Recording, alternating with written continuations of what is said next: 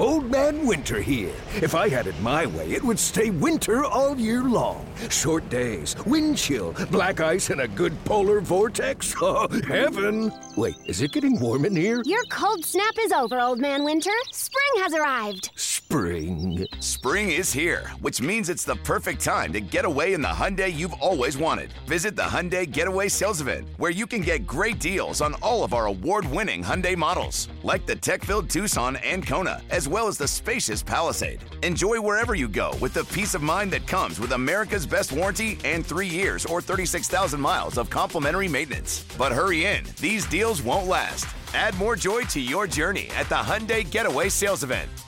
Now get 0% APR or up to $1,500 bonus cash on the Hyundai Tucson. Now, during the Hyundai Getaway Sales Event. Offers end soon. Call 562-314-4603 for details. Passion, drive, and patience. What brings home the winning trophy is also what keeps your ride or die alive. eBay Motors has everything you need to maintain your vehicle and level it up to peak performance, from superchargers, roof racks, exhaust kits, LED headlights, and more. Whether you're into speed, power, or style, eBay Motors has got you covered. With over 122 million parts for your number one ride or die, you'll always find exactly what you're looking for. And with eBay Guaranteed Fit, your part is guaranteed to fit your ride every time or your money back. Because with eBay Motors, you're burning rubber, not cash. With all the parts you need at the prices you want, it's easy to turn your car into the MVP and bring home that win. Keep your ride or die alive at ebaymotors.com. Eligible items only. Exclusions apply. Bustin' Loose Baseball, Episode 7. Grant Paulson, Danny Rouillet, producer Darius Dameron. On this episode, we will break down Evan Lee, the Double-A lefty just called up to make his pitching debut for the Nats on Wednesday afternoon. John Heyman says that Juan Soto's not going anywhere. We'll dive into that. Steven Strasburg's second rehab start, way better than his first. We've got some thoughts and some bad news on the Joe Ross front. He will have Tommy John surgery. We will not see him this season. Plus, we look ahead to the trade deadline and what is going to be a busy Bustin' Loose Baseball, so let's get it poppin'. This is Bustin' Loose Baseball with Grant and Danny. Interviews, analytics, and analysis on everything baseball in the nation's capital. This is Bustin' Loose Baseball. Grant, Danny, and Darius with you. Your trio back for Episode 7. Let's go around the room. Gentlemen, how are we? Nats, 5-5 in their last 10. We call that improvement. That's 500 ball. This is close to what I thought they would be before the season started. You're not going to get consistent starting pitching. You're not a first division club, but you'll have a couple weeks where you slug it a little bit, right? Where you're middle of your order, which is a bunch of pro hitters, and you add Keibert Ruiz into that, who certainly looks the part, but Nelson Cruz and Josh Bell and Juan Soto. Get some extra base hits, you put some crooked numbers up, you can win some 7-6 ball games here and there. That group that they were for the first month plus, guys, where they're playing .333 baseball, throwing it around, leading the world in errors, seems like it's better now. Not good, nobody's saying good, but better. I kind of think they'll settle into this sort of channel here going forward. I think if you're going to go into a full rebuild or some sort of a rebuild, I just want to have a little bit of fun along the way. And this weekend was fun. Seeing the team hit multiple home runs in games, that's something that we haven't gotten at various portions throughout this season so far. So I'm fine with weekends like that, even if it comes with getting spanked by the Mets afterwards. The spanking will be there. They play the Mets more times. There'll be more spanking. Goodness. Someone's going to put you over top of their leg, and they're going to say, pull your pants down, and they're going to go, whack, whack, whack. It's going to happen, right, Danny? Pretty much. That was, by the way, I think it was Pete Alonso, a little Jeff McNeil right there, just drilling balls into the gap. Just a bludgeoning. All right, that got violent, so let's reel it back in here. Got a little bit strange. But yes, the Nat series is ongoing. We are taping on Tuesday evening here, so they're about to play the Mets again, game 2 of this series. We're going to be looking ahead and talking some bigger picture things, so hopefully not a lot of what we talk about is dated. But I will say, to Darris's point, they took 3 out of 4 from the Rockies. They took 4 out of 5, at one point 4-1 going into their series with the Mets because they had that shutout win over the Dodgers, the first team to shut the Dodgers out all year long. Fetty was fantastic. Obviously got rocked by the Mets subsequently since. But that was great to see. We were at the ballpark, had silly seats, Darris. That was great. And by the way, Danny, before we get to some of the things on the rundown today, Darris mentioned actual home runs were hit. How about the fact that this team only homers on Saturday, basically? It's uncanny. As of this weekend, their last home runs hit were Saturday. I don't remember the exact dates, but let's say it's like, let me look at a calendar here. The 14th against the Astros. Then they went 7 days where they didn't hit one. Then May the 21st against the Brewers. Then they went 7 days where they didn't hit one. And then the 28th against the Rockies.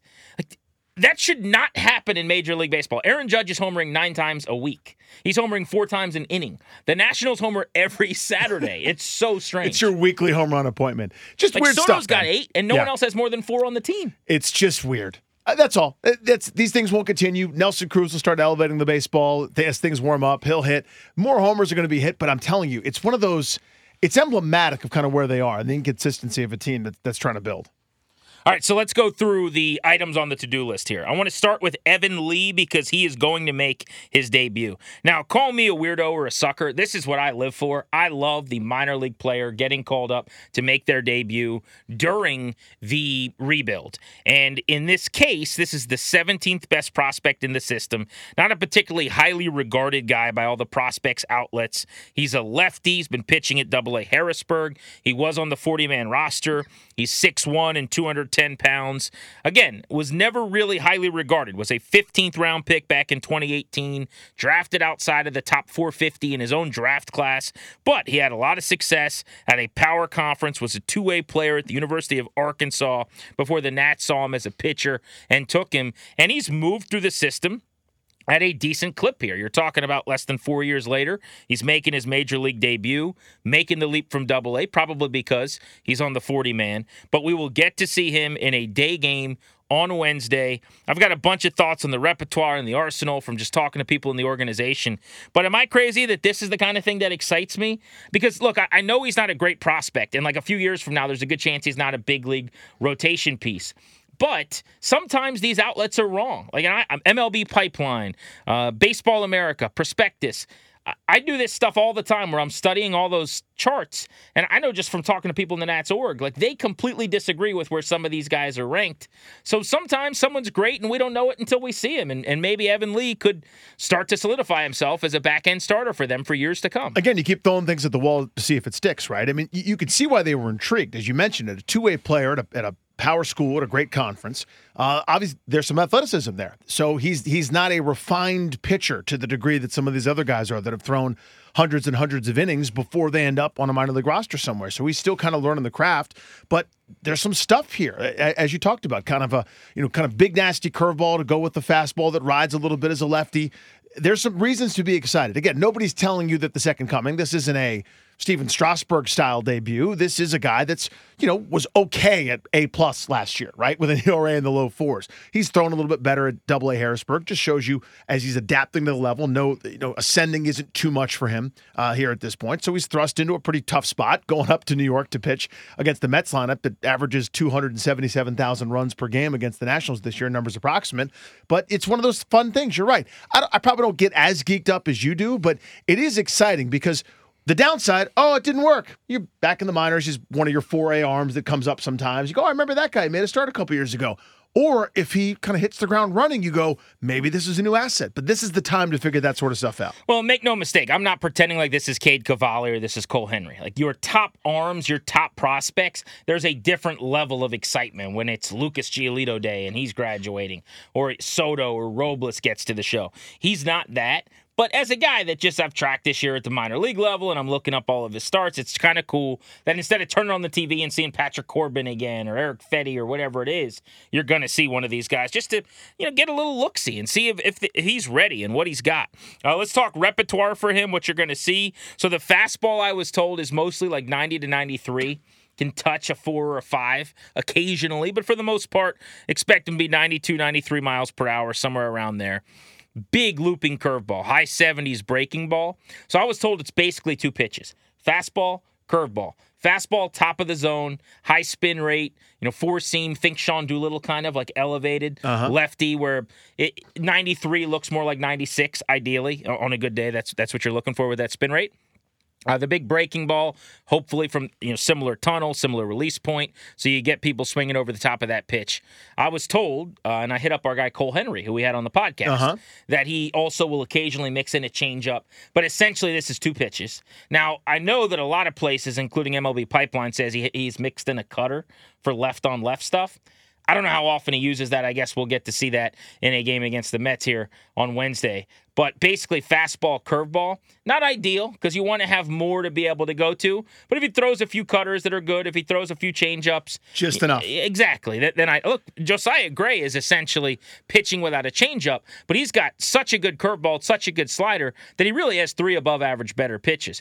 But in this case, Evan Lee has 2 pitches that are big league average or better, probably a hair above it. Certainly, with the high spin fastball and the curveball. You need to give people just enough. It doesn't have to be even 10% of your deliveries. It has to be just one other thing to kind of get you off those 2 main things. And that combo of the high-riding fastball and kind of it's not a full 12-6, but that's sort of a breaking ball, can be really, really effective on hitters because what you're doing is their eye line goes one way, right? A fastball up, fastball up, fastball up, and you kind of get used to seeing that. Then what looks like a fastball up out of the hand, basically sprint straight downward, which is kind of that 12-6 action on that curveball. So then you see enough of those curveballs, and all of a sudden you're looking for that, and that riding fastball that you kind of alluded to just all of a sudden takes off, and 92 plays like 95, 96, and even beyond. That's where a guy like that can be effective. It's a tightrope that he's got to walk a little bit when it comes to it, especially if you're really only going to major in 2 pitches, because guys know bases loaded, 2 out, 3-2 count, you're not going to your third pitch, right? It's going to be one of those other 2. So you really got to be precise there and keep the same tunnel, that arm tunnel, the thing that you just mentioned, GP. Critically important for somebody like that as he's learning how to pitch here in kind of I think it's year 4 for him in pro baseball, really doing this full time. So it's an interesting combo of pitches, I would say, for a guy that's trying to get you through the lineup a couple different times. To me, profiles as a reliever. I don't know how you feel. Yeah, probably so. Just based on, again, it's a couple of pitches, but I want to see him more. I mean, some guys, like Clayton Kershaw early in his career was mostly 2 pitches. Now, I'm not comparing those 2 dudes. Evan Lee is Clayton Kershaw, Grant. Timestamp that, Darius? Stop it right now. That is not a thing. But you get what I'm saying. Like, 2 pitches for some guys, you can do that. You can get by. I mean, there's a lot of things that are factors. But, yeah, I would say just based on, the velocity and, the draft status and a lot of the things that are out of his control, there's a better chance than not that he's not in the rotation on a first division team long term. But, he made 7 starts in AA this year. He pitched 30 innings, 37 strikeouts to 25 hits. That's really, really impressive. Average against in the 220s. I like that. Whip a little bit over 1. I can get in on that. Now, my one issue is that he's walked more guys than I'd prefer. He has 15 walks in 30 innings, which at the big league level, 4.5 walks per 9 is high, but it's not alarming. My concern is if you're walking 4.5 guys per 9 in AA, what does that become when you are at the major league level? Lower chase. Exactly. Yeah. Like dudes are spitting on pitches. You're nervous. I mean, think about that. Like, I remember David Price telling me, I interviewed him after his debut, and he said, I got out to the mound and my knees were shaking. That was literally, this is a 1-1 pick out of Vanderbilt, top prospect in the game at one point, gets called up by the Rays to pitch out of the pen in a playoff chase. And what would this have been, like 2008, I think, when they went to the World Series. And he said his knees were actually shaking. That's how some guys feel on the hill. And if you sometimes struggle to locate in the minors at the AA level, that transition can be difficult. So I just hope he gets the ball over the plate and allows the fastball-curveball combination to work. But cannot wait to see him. Again, if you're listening to this on Tuesday night, he has already thrown, so hopefully it wasn't too disappointing. But if you're listening to this before the game, looking forward to Evan Lee, see how long he, with this spot start, can carve out possibly a spot in this rotation. Long gone! Presented by T-Mobile, the official wireless partner of Odyssey Sports. With an awesome network and great savings, there's never been a better time to join T-Mobile. Visit your neighborhood store to make the switch today. Yo, Trey. Kevin, what's up, man? You know, I've been thinking, what would have happened if the NBA never vetoes the Chris Paul trade to the Lakers and we get CP3 in the same backcourt as Kobe in LA? Well, you get a very happy Jack Nicholson, for sure. And the Lakers probably win a bunch more championships. CP3 finally gets a ring or 2 or 3, and the Kardashian empire is forever altered. What did you just say? Hey, everybody, I'm Trey Wingo. And I'm Kevin Frazier, and we're teaming up on a new weekly sports podcast from Wondery, Alternate Routes. As former Sports Center anchors and current sports obsessives, we're consumed by all the what-if questions that make being a sports fan so excruciatingly fun. If you're like us, then you also live and die on the fallout from every drop pass. Or play call. Each week on Alternate Routes, we'll take a flashpoint in sports, break down what actually happened, then explore every alternate scenario and the ripple effects it would have caused. Follow Alternate Routes on the Wondery app or wherever you get your podcasts. You can listen early and ad-free right now by joining Wondery Plus. I want to talk about what John Heyman said about Juan Soto. So before we get into this conversation, let's let you guys hear what John Heyman had to say. This was on a podcast much like this one. John Heyman on Juan Soto staying put. You know, every week we've done this, and I keep saying, I don't think Soto will be traded. Soto probably will not be traded. Well, now I can tell you that I'm hearing from people around baseball that the Nats people have told people Soto will not be traded. That's what they're saying, so don't hold me to it, but I know that is what they're saying.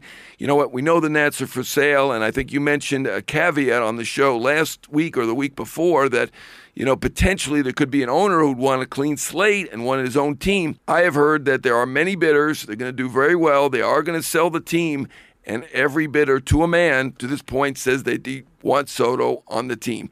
Could have gone the other way. I understand. I think your point was a valid one at the time, but my understanding is they have told people Soto is staying. So the best player who potentially could be traded, who we've speculated on, will stay in Washington, barring some bizarre thing happening. I always give it that little caveat there, but Soto's staying.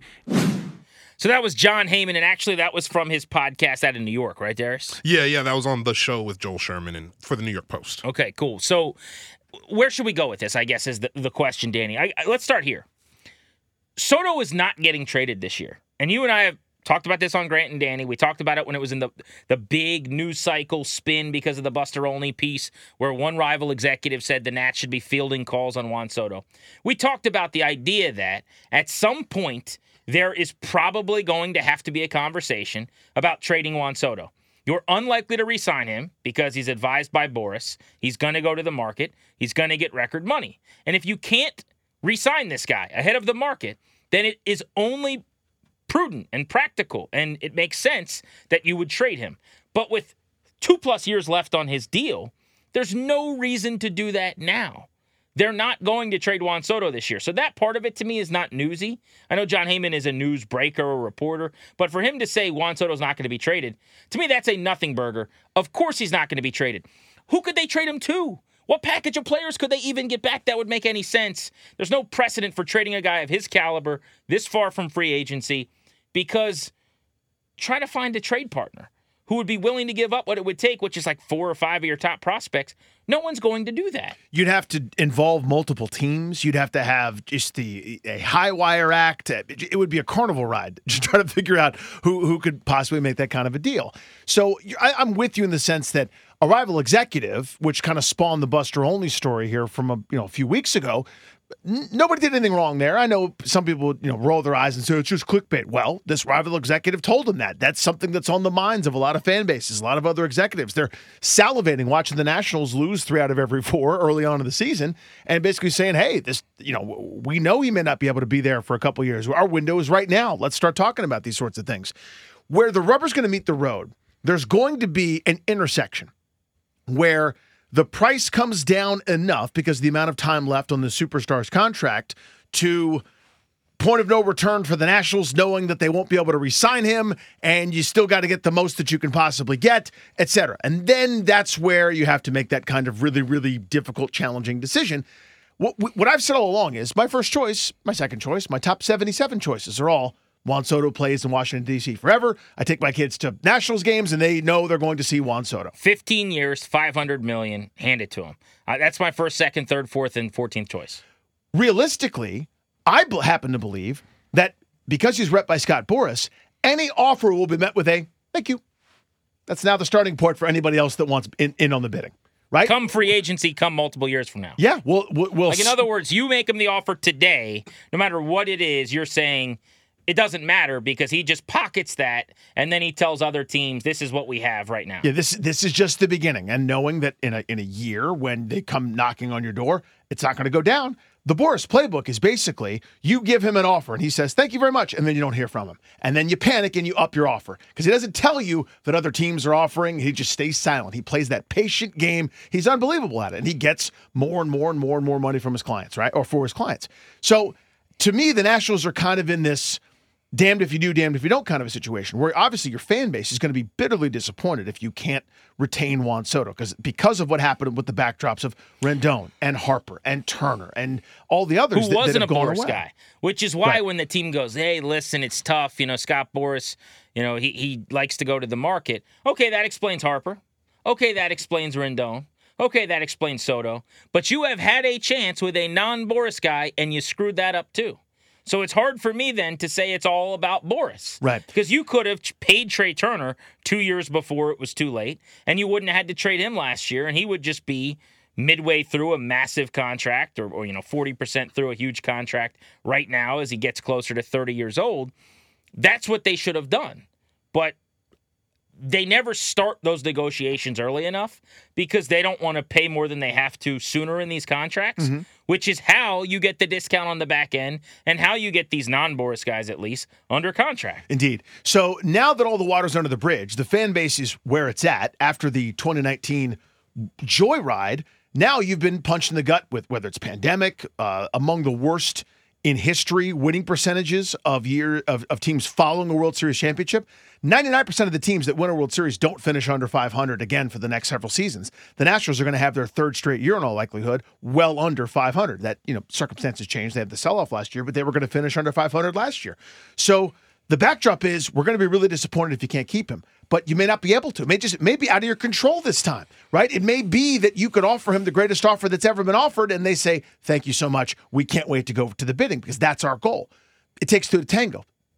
The part for them that I think is just so impossibly challenging, and I think it's of their own creation, talking about the Nationals and ownership and where they are, is they've now got themselves in this really difficult, challenging box where I don't know that there's a quote-unquote good solution. It's the analogy used all the time is Argo.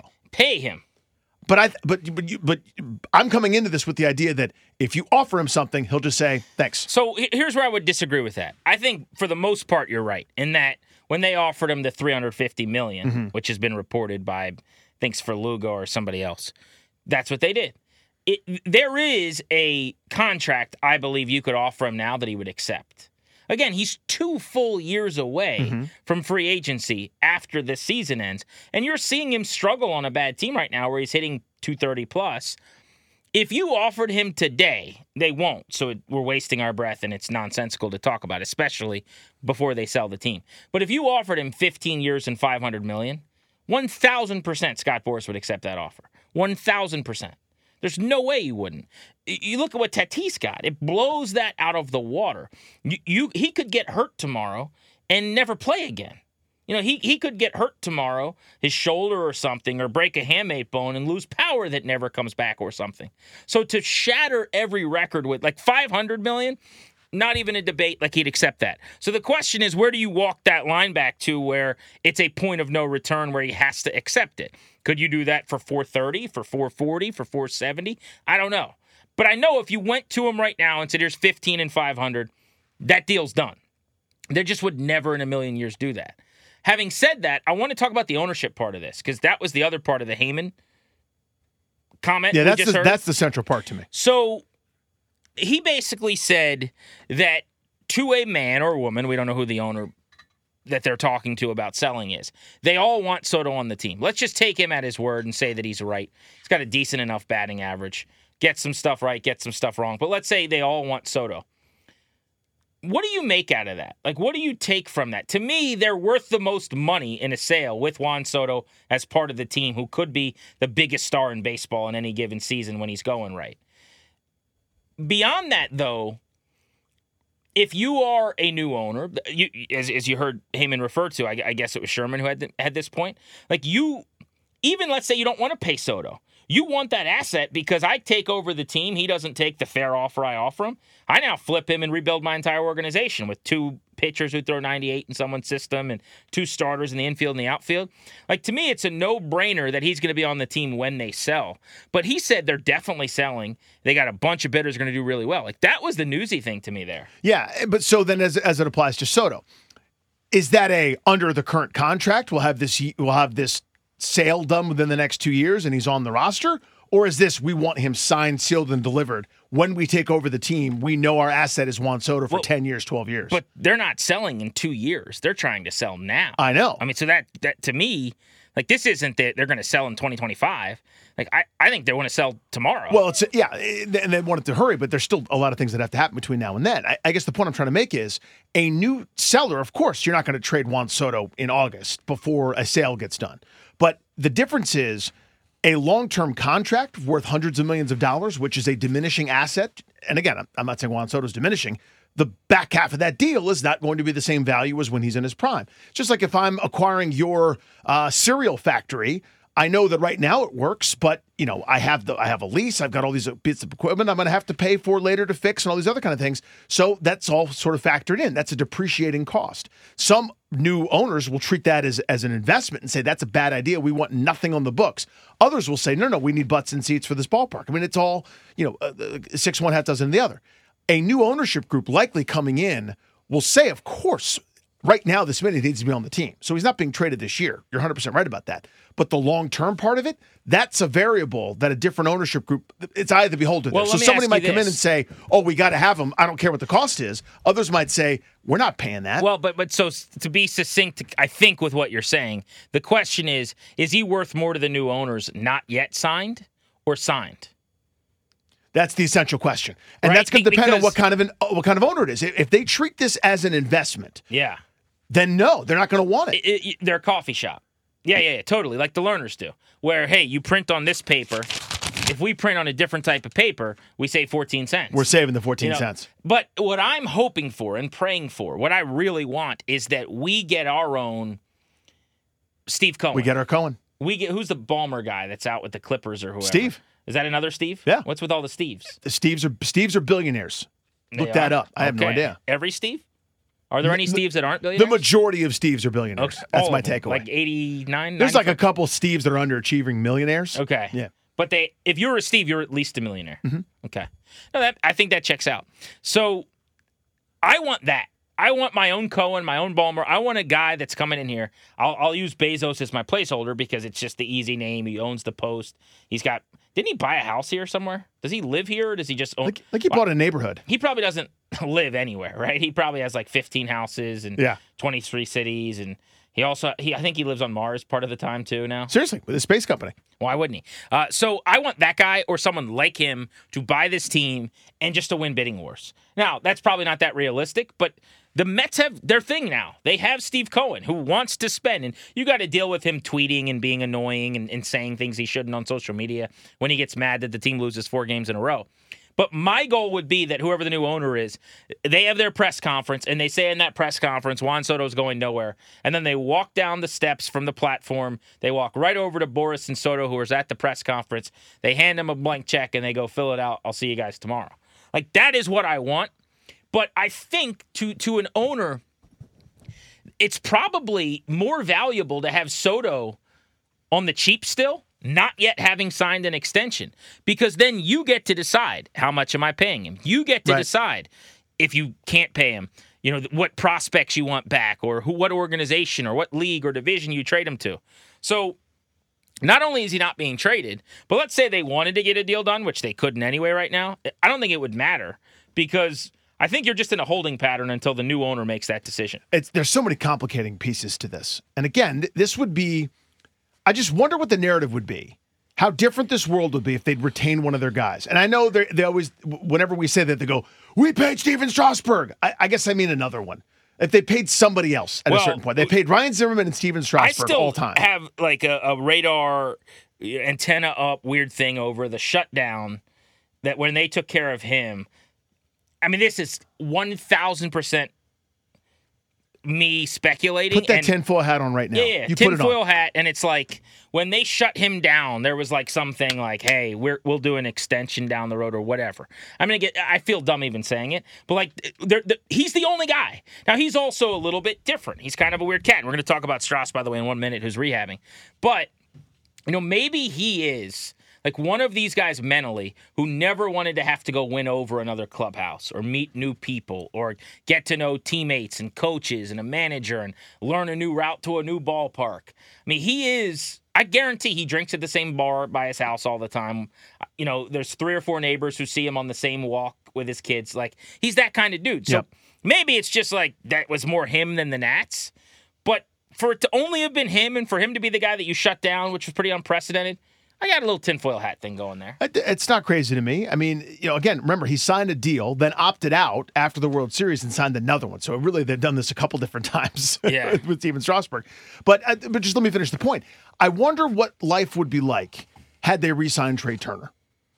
I think the conversation would be different. And I know Juan Soto's a different stratosphere than Trey Turner. Just Turner's a stud, don't get me wrong. All-star, great to have. But there's something else about this guy that's being compared to Ted Williams. There's something else about this phenom that plays the way that he does and with this joy and excitement and the excellence. And, every time he's on a list, it's like, yeah, there's Jimmy Fox and Mickey Mantle and Juan Soto, depending on your list.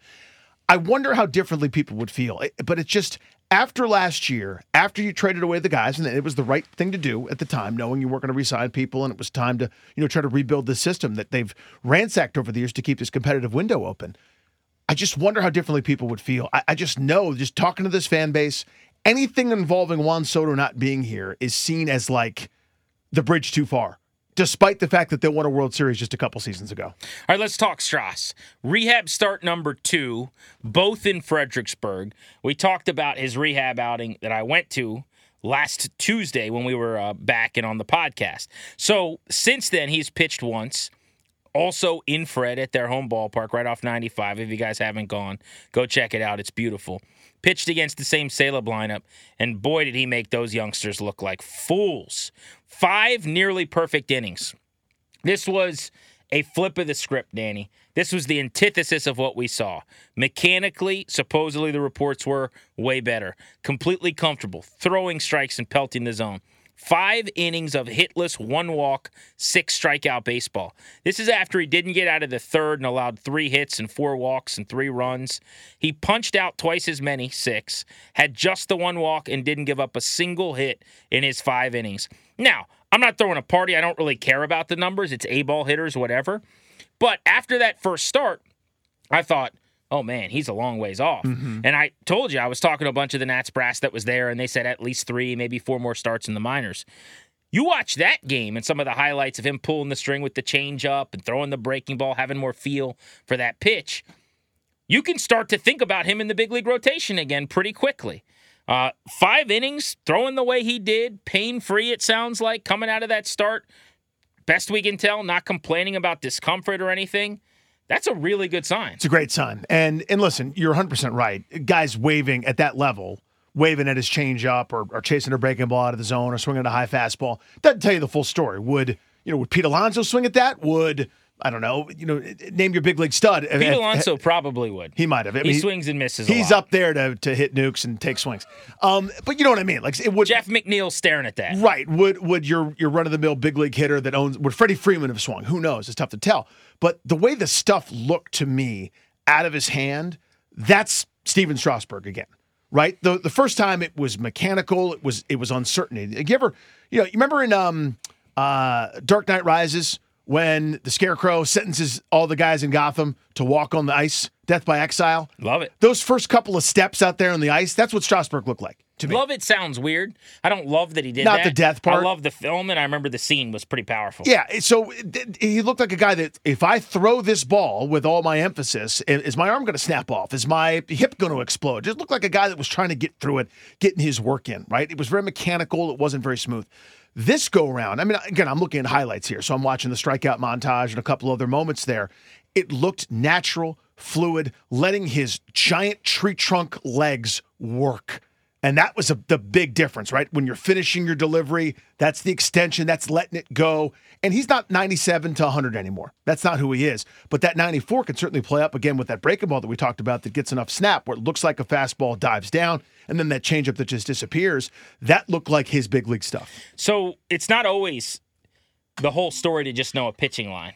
And that's why I've been kind of waiting and seeing what Davey had to say and report about how Strauss was feeling. I say that because Joe Ross rehabbed on Tuesday in Harrisburg the same day Strasburg made his first start in Fredericksburg, and Ross's line was actually really good, and it looked the opposite of Strauss's to the point where on the pod last week we were saying, based on how they threw, it seems like Ross could be closer. Mm-hmm. Well, Ross came out of that outing, actually left a little bit early because he felt something, was in some pain. Well, we now know Joe Ross has been shut down and he will have Tommy John surgery. His age 29 season over before it ever started. You have to imagine with TJ coming up and looming, the recovery would take him a year from now, which would mean we wouldn't see Joe Ross if he's back in the organization and resigns and is with the team next year until the end of the season. So complete dagger for him going into a huge offseason. Dagger for the organization as well because they were really looking forward to getting him back. Ross, by the way, people forget, was the best last season that he'd been since 2016. I mean, he did some really good things. He made 19 starts, 108 innings, and he struck out right around 110 batters, more than one per frame. Walk rate was down, and he had more Ks than hits. I mean, it was just kind of a corner-turning, awesome season where it looked like he's ready to give you some middle to back of the rotation performances. And he got hurt, and now it's TJ, and his season is over. Stinks. When you go back to the first time we saw him, Danny, 2015, when he was just dominant. I think it was his first start at Nats Park against the Cubs. I was there, and he just shoved on them. But that year, he was like 22, and he pitched 75 innings for a really good Nats team in 2015. And struck out almost a batter per, and he had a 223 average against. It felt like the ceiling, to quote the ancient philosopher Michael Jordan, was going to be the roof. It felt like that dude was going to have a hell of a run here. Since then, he basically had the really good 16 for the majority of a season. And then for 3 straight years, 17, 18, 19, after an injury, kind of lost his way. Barely pitched in 18. It's disappointing. I just feel for Joe. We know him. We got to know him real well years ago. Couldn't be a better guy. Works his butt off. And I feel for you, man. Yeah, really since 17. You touched on it. And remember, he opted out in 2020. Forgot about that. The 2020 pandemic year, he didn't pitch at all. It just feels like it's been forever since we've seen Joe Ross, a guy with all sorts of promise. And I know this.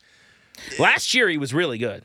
How many starts did he make last year? I think it was close to 20 he pitched last year. Did he get that? Because I would have said in the teens. But remember, he had like an 8-inning masterpiece. Like he and Fetty got hot at the same time in the second half of the year, where they basically, kind of carried the Nats in some way. He pitched, if you remember, in the World Series, he made a start against the Astros. Right, that spot start. That was one of the, listen, you obviously felt for the guy going up against Garrett Cole, but that was one of the coolest, spontaneous moments I remember in Nats Park, just being there, and, everybody's thinking they're showing up to see Max Scherzer pitch, find out it's not, and here comes Joe Ross thrust into duty. Hey, good luck.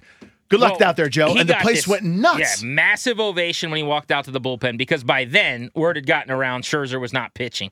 And they had to make a decision, and it was like, oh, my God. Was that game 6 or game 5? Would have been game 5. Oh, no, sorry. Was it 4 or 5? Because 3, 4, and 5 were here. Yeah. I think it was 5. So they were 2-2 in the series. They won games 1 and 2 in Houston. They came back to D.C. They lose games 3 and 4. You and I were at both. Yep. Game 5, it's like, okay, you got Scherzer on the hill. You're not going to go down 3-2. Because D.C. sports fans, the assumption was, you lose tonight, you lose all 3 at home, you got to go win 2 in Houston. That's it. 0% chance you win this World Series. You woke the sleeping giant. And then you find out Scherzer can't go. He can barely put his clothes on. His back tightened up on him. Some weird thing that happened. And you go, holy crap, you got to be kidding me. And then it's Joe Ross. So people just got behind him. He walked out to that standing ovation. He started the game with "Let's Go Joe" chants. It really was cool. And he pitched fine. I mean, he wasn't great or anything, but he was competitive in that game. He wasn't the reason why they lost. Obviously, they did lose. They were down 3-2. They lost all 3 of the World Series games here. And what happened? They went to Houston and won both. That's right. Thank you very much. I still think about Juan Soto carrying his bat to first base in response to Alec Bregman doing that as well. Chaos, man. The Davey argument, the Rendon homer right after. By the way, I still haven't seen that call that went against Trey Turner called at any other point in time in the big leagues, in college Didn't ball. Didn't he get called on Trey Turner in the regular season, like the It following actually season? might have. So there went my hyperbole, but you get my point. It's insane that they called it there. He's the only person I've ever seen it called against twice. It's insane. Anyway, but to Joe Ross specifically, man, it's now, at 24, at 25, you go, okay, he'll rebound, he'll be back, he's still got a long career. The words of Owen Wilson from Wedding Crashers, we're not that young anymore. I mean, that's what this feels like, man. I don't want to say that he's done. That's not what I'm saying, but it's like, this is now how many years of we're not getting the Joe Ross experience that we thought. He's coming back from something. He's working back from this. So you sort of fast forward, are we talking at the end of 2022, he's making a couple rehab starts and maybe makes it back to the major leagues, God willing. It's like derailed, man. I feel for the guy. Great dude.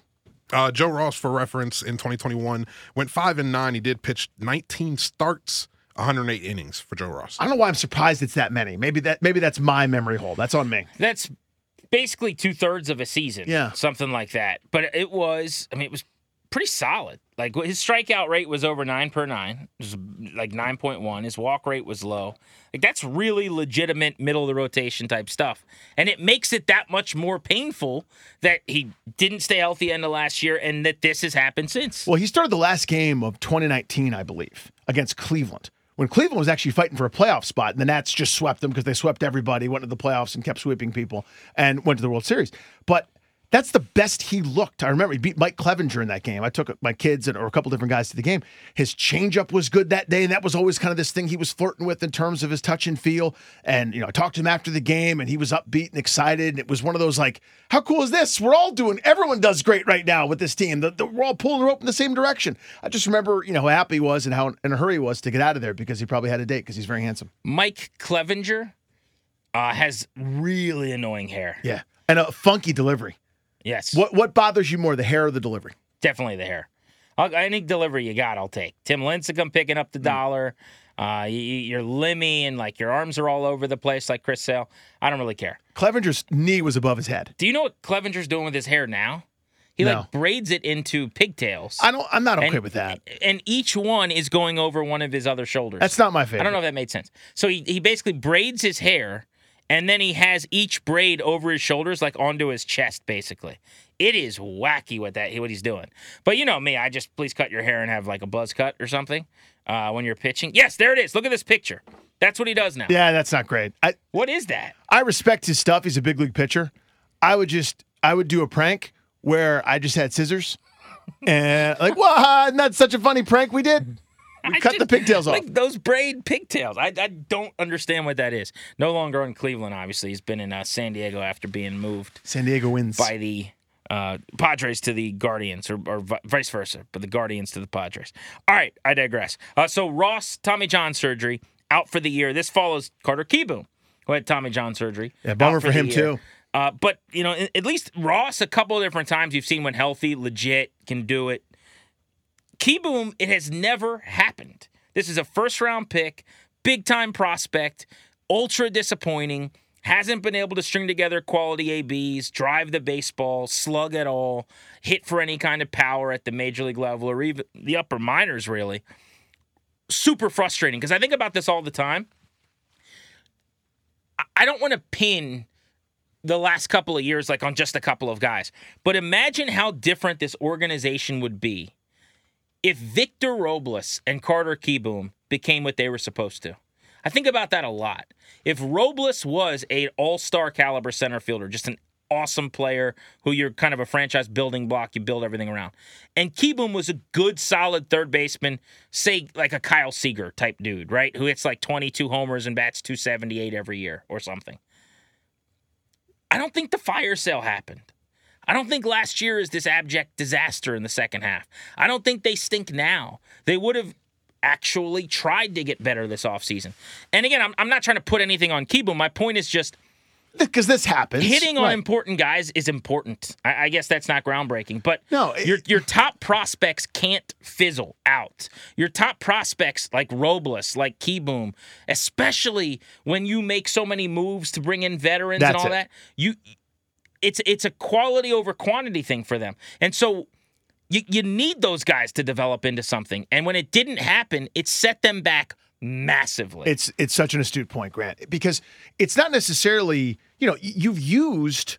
there's two different ways to use your prospects. It's to replenish your major league roster, both with them being called up and being players and consistent for you, and also as trade fodder. Jesus Luzardo got you people that helped you win a World Series. And you can name all the other prospects that came over, right? Or that were shipped out to generate guys that were contributors for a team that won, 90-some games on average per year over the course of a decade.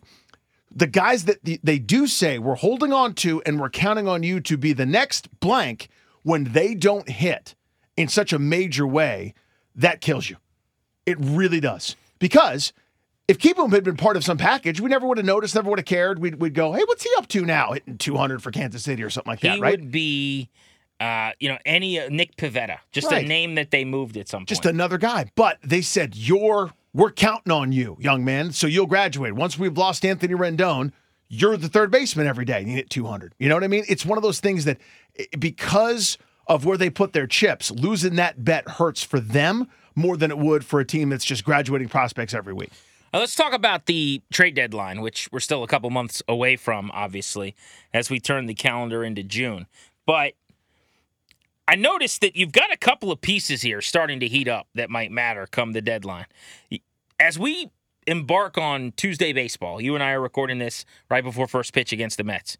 Cesar Hernandez, who has hit safely for the better part of the last week, one of the league leaders in hits at this point, 295 average. Now, the OPS isn't great, but it is 712, which is above league average. He's getting on base about 35% of the time almost. He's playing a decent second base. He's actually become a decent little trade chip, I think, for the Nationals. They signed him this offseason to a one-year deal for $4 million. So someone will basically take on, for the better part of the last couple months, a little over $1 million on a one-year contract as a rental. You could probably get a decent minor leaguer for him. I would add Cesar Hernandez to, we've talked about Josh Bell, switch hitter, power, first base, DH. Nelson Cruz starting to trend up, leading the team in runs batted in. As it gets hotter, hopefully hits more home runs. As the top guys you might be able to get a return for at the deadline, one other name I'd throw in there is Tanner Rainey. Rainey's off to a really strong start. I know a lot of Nats fans would prefer to keep him because you've got some control. But I view relief pitching as volatile year to year, hard to predict. So does Mike Rizzo, by the way. Yeah, it seems like he does as well. And on top of that, there's nothing that you are more desperate for than reliable, good late-inning pitching when you're rebuilding. So if you could get something decent and a team's desperate for a power arm and they'll give you, a potential starter of the future and like a double-A arm for Tanner Rainey or something, if he's lights out until the deadline, do that. But those are the names I came up with. What do you think of that? Hernandez, Bell, Cruz, and Rainey as right now. I don't think any of them net you anything huge. You might even have to do a Scherzer Turner thing where you package together Cesar Hernandez and Josh Bell to even get a top 2 or 3 prospect in anybody's system. But I think there's a return to be had for those 3 guys and maybe Rainey if you include him. I'd add a couple names potentially. I think Victor Arano's throwing the ball pretty well. Medium leverage situations. Again, no one's talking about a top 2 or 3 prospect coming back, but maybe as part of a package. Maybe we're talking about shipping a couple people. The other name I would add, Hernandez and Hernandez. Not brothers, no relation. Yadiel Hernandez. You're telling me a first division club wouldn't want a good lefty bat off the bench, a guy that you could put in left field in certain matchups, who's not going to kill you defensively? Good bat to ball. He's hitting the ball with authority. Every time he's been anywhere, he's hit. He's in his mid-30s. That's not a great rebuilding chip for somebody. I love the way he swings the bat. I love his story. I love the way he's competed. Now let him fetch you something. All right, speaking of fetching you something, I actually don't have a good transition. I was going to say, let's fetch a new topic. I was playing fetch with my neighbor's dog. Trying to make fetch happen. There you go. Here we go. Ready? Yeah. Speaking of fetching something. Okay. I was playing fetch with my neighbor's dog yesterday around the grill on Memorial Day. Uh-huh. It's a true story. Another thing I was doing yesterday was prepping to talk about the studs and duds of the week. Let's do that now. Bang, zoom. All right, let's do it. Darius, you lead us off. Give us your studs of the week. So my stud of the week, I'm actually going to go with someone we just talked about, Tanner Rainey. Now, he puts us on for a little bit of a thrill ride whenever he is on the mound. Well said. Yeah, but it doesn't show in his stats. 3 games, he's faced 13 batters, got a 0 ERA over this last 7 games, through 3 2/3 innings with 2 saves. Only gave up 1 hit, 1 walk, and struck out 4 over this last week. So Tanner Rainey is my stud of the week. keep hot, Tanner Rainey. He knows drama like TNT. That used to be their catchphrase. Remember that? They were trying to push that? Like, we know drama. It's like, what if you just did NBA games? Rainey has a little Brad Hand to him all of a sudden, where he's got to put two guys on, and then he just starts snapping off slide pieces and big breaking balls. But yeah, he's been entertaining, and for the most part has done his job here this season. Danny, who's your stud of the week? I'm going to cheat a little bit, guys. Do you know who was second over the last month in Major League Baseball? Which team in batting average? The Washington Nationals. Your Washington Nationals. It'd be funny if it wasn't them on the what if I was Bustin' Loose Baseball. It's the Milwaukee Brewers. No, it's the Nationals. They are 5th in on-base percentage and 10th in OPS in the month of May. And we're closing out the month of May. So cheating a little bit. All of a sudden, this Nats offense, not consistent night in, night out, but they've banged the ball around a little bit. They still don't hit for enough power to compete with some of the first division clubs, but that offense has come alive after a really sluggish April. I like that a lot. So I'm thinking about a couple different routes here, but I'm going to go with, how about just the formula for their success? 18 wins this season. The Nationals have scored 135 runs, 7.5 per game, and have hit a combined 307 /line 384.55. They've scored at least 10 runs 6 times this season, tied for most in all of Major League Baseball. So I'm going to say their offense occasionally. How's that? I'll allow it. Their offense in wins. I'll do that. Also, Cesar Hernandez, who I just mentioned, hit safely in 10 straight games, 16 for 41, a 390 average over that stretch. He's been awesome. He's getting on base. And K-Barrett Ruiz needs a little bit of love. Hitting 319, 410, 458, 7 doubles, a homer, and 8 RBI, and 10 walks. Couple steals as well over his last 19 games, a 319 average. How about a little love for Victor Robles? He had that big 6 RBI game with a masher of a home run to left field. I think Victor Robles deserves a little bit of love, too. He does, and we beat up on him from time to time, but him having a 2-run home run is... Hey, that's a thing. By the way, we're recording this live, but I'll just tell you, Danny, just to get your reaction in real time. Nats just went behind 2-0 in the first inning. To the Mets? You're kidding me. Patrick Corbin just gave up a 2-run bomb to Starling Marte. Yeah, there we go. By the way, he might be a Freddie Freeman All-Star. He is. Marte's a great player, so he belongs in good conversations. But Owns that the dude Nats. homers off the net. He hits like 6 a year and like 3 off the Nats.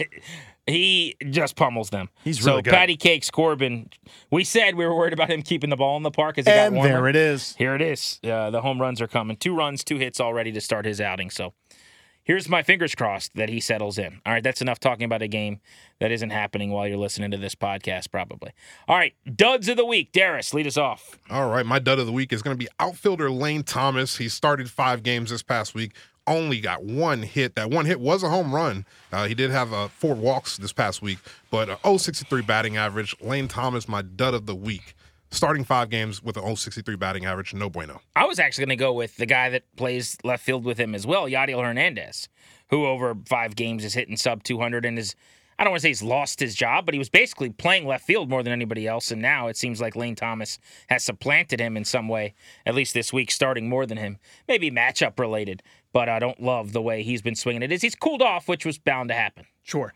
My dud of the week, Maikel Franco, hitting 192 over his last 7 games, but at least he plays bad defense, and every day that he's out there is a day that I get a little bit worse in the mood department. I wish I didn't have to see him. Worse in the mood. Worse in the mood department. I wish I didn't see him very often. He did get off to a really good start. No, First he did. few weeks, he was like big time for them. Yeah, he was using all fields, and I think he's now back to, I should try to pull it as far as I possibly can and miss breaking balls by 6.5 feet. All right, well, that'll do it for now, I would suppose. We feel good about this. Anything else we need to cover here? I want to know about that fetch game you had with the neighbor's dog. Yeah, more of that. The neighbor's dog is Bo. Bo. Black Lab. Bo just came over. I was on the grill. Fiona was chilling with me. Fiona and Bo started kind of licking each other and petting each other, and Fiona's also a dog, by the way. Doing what dogs do. Yeah, exactly. Fiona is my French bulldog, and then Bo had this ball in its mouth. I didn't know it. It was like a really gross, slobbery orange ball. Dropped it right at my feet, and I threw it. And I've never had a dog that's a real dog. I've always had like French bulldogs or pugs or whatever my mom had back in the day, like a Pomeranian type thing.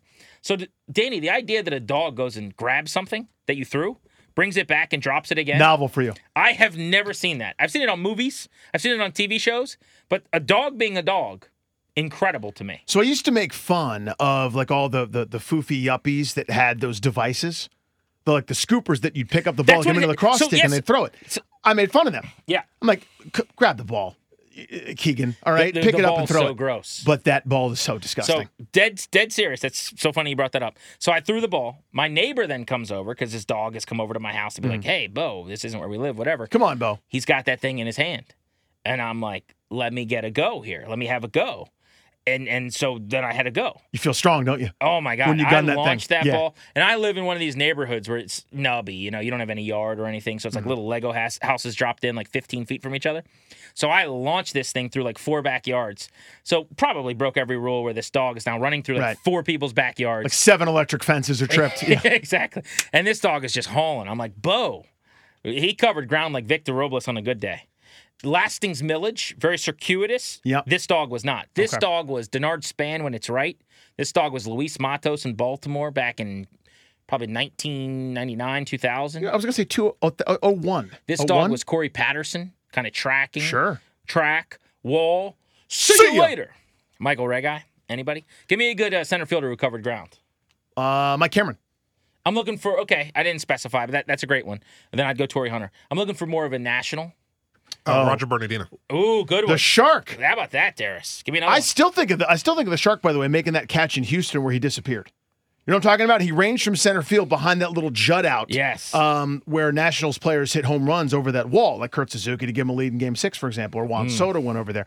But Roger Bernardino, late, I think it was the 9th inning, makes the catch and disappears, and Carpenter's like, "Hey, we're not sure where Bernardino is.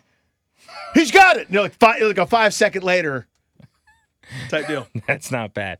Are we forgetting any Nat center fielders who covered grounds gap to gap? I don't think we are. I think we're pretty covered. I mean, Elijah Dukes was Morgan. more of a... No, Nigel Morgan. Look at There you Darius. go. Tony Plush. Darius, That's it. let's go. That's it. Thank you. How many brawls did Nigel Morgan start, Several. by the way? Chris Volstad and him got into it. Remember Good that? pull on Chris Volstad. 6'7", Chris Volstad. So Big tall. boy from the Marlins. Yeah. Him and Niger had it. You got any more, Darius? Jeez, you're just dropping them. No, I just keep thinking about the strong dog choice of the black lab that Bo is. I'm sure the coat on that dog has to be beautiful and shiny. A little bit, with any black lab, you get a little bit of the white coming in. Sure, But yeah. Bo's silly. Yeah. And first time I've ever met Bo yesterday. Oh, nice. They just moved from El Paso, these people, a couple weeks ago. You probably way too much information about them. Now you guys know about that family. All right, so that was Bustin' Loose Baseball and also the latest from my neighborhood. Thanks for listening, and we are going to be back at it later this week. Darius will read a comment, so leave one if you want Darius to shout you out. Make sure it's a 5-star review and say something nice about us. Rate, review, subscribe, tell a friend, listen 287 times. Thanks for listening to Bustin' Loose Baseball.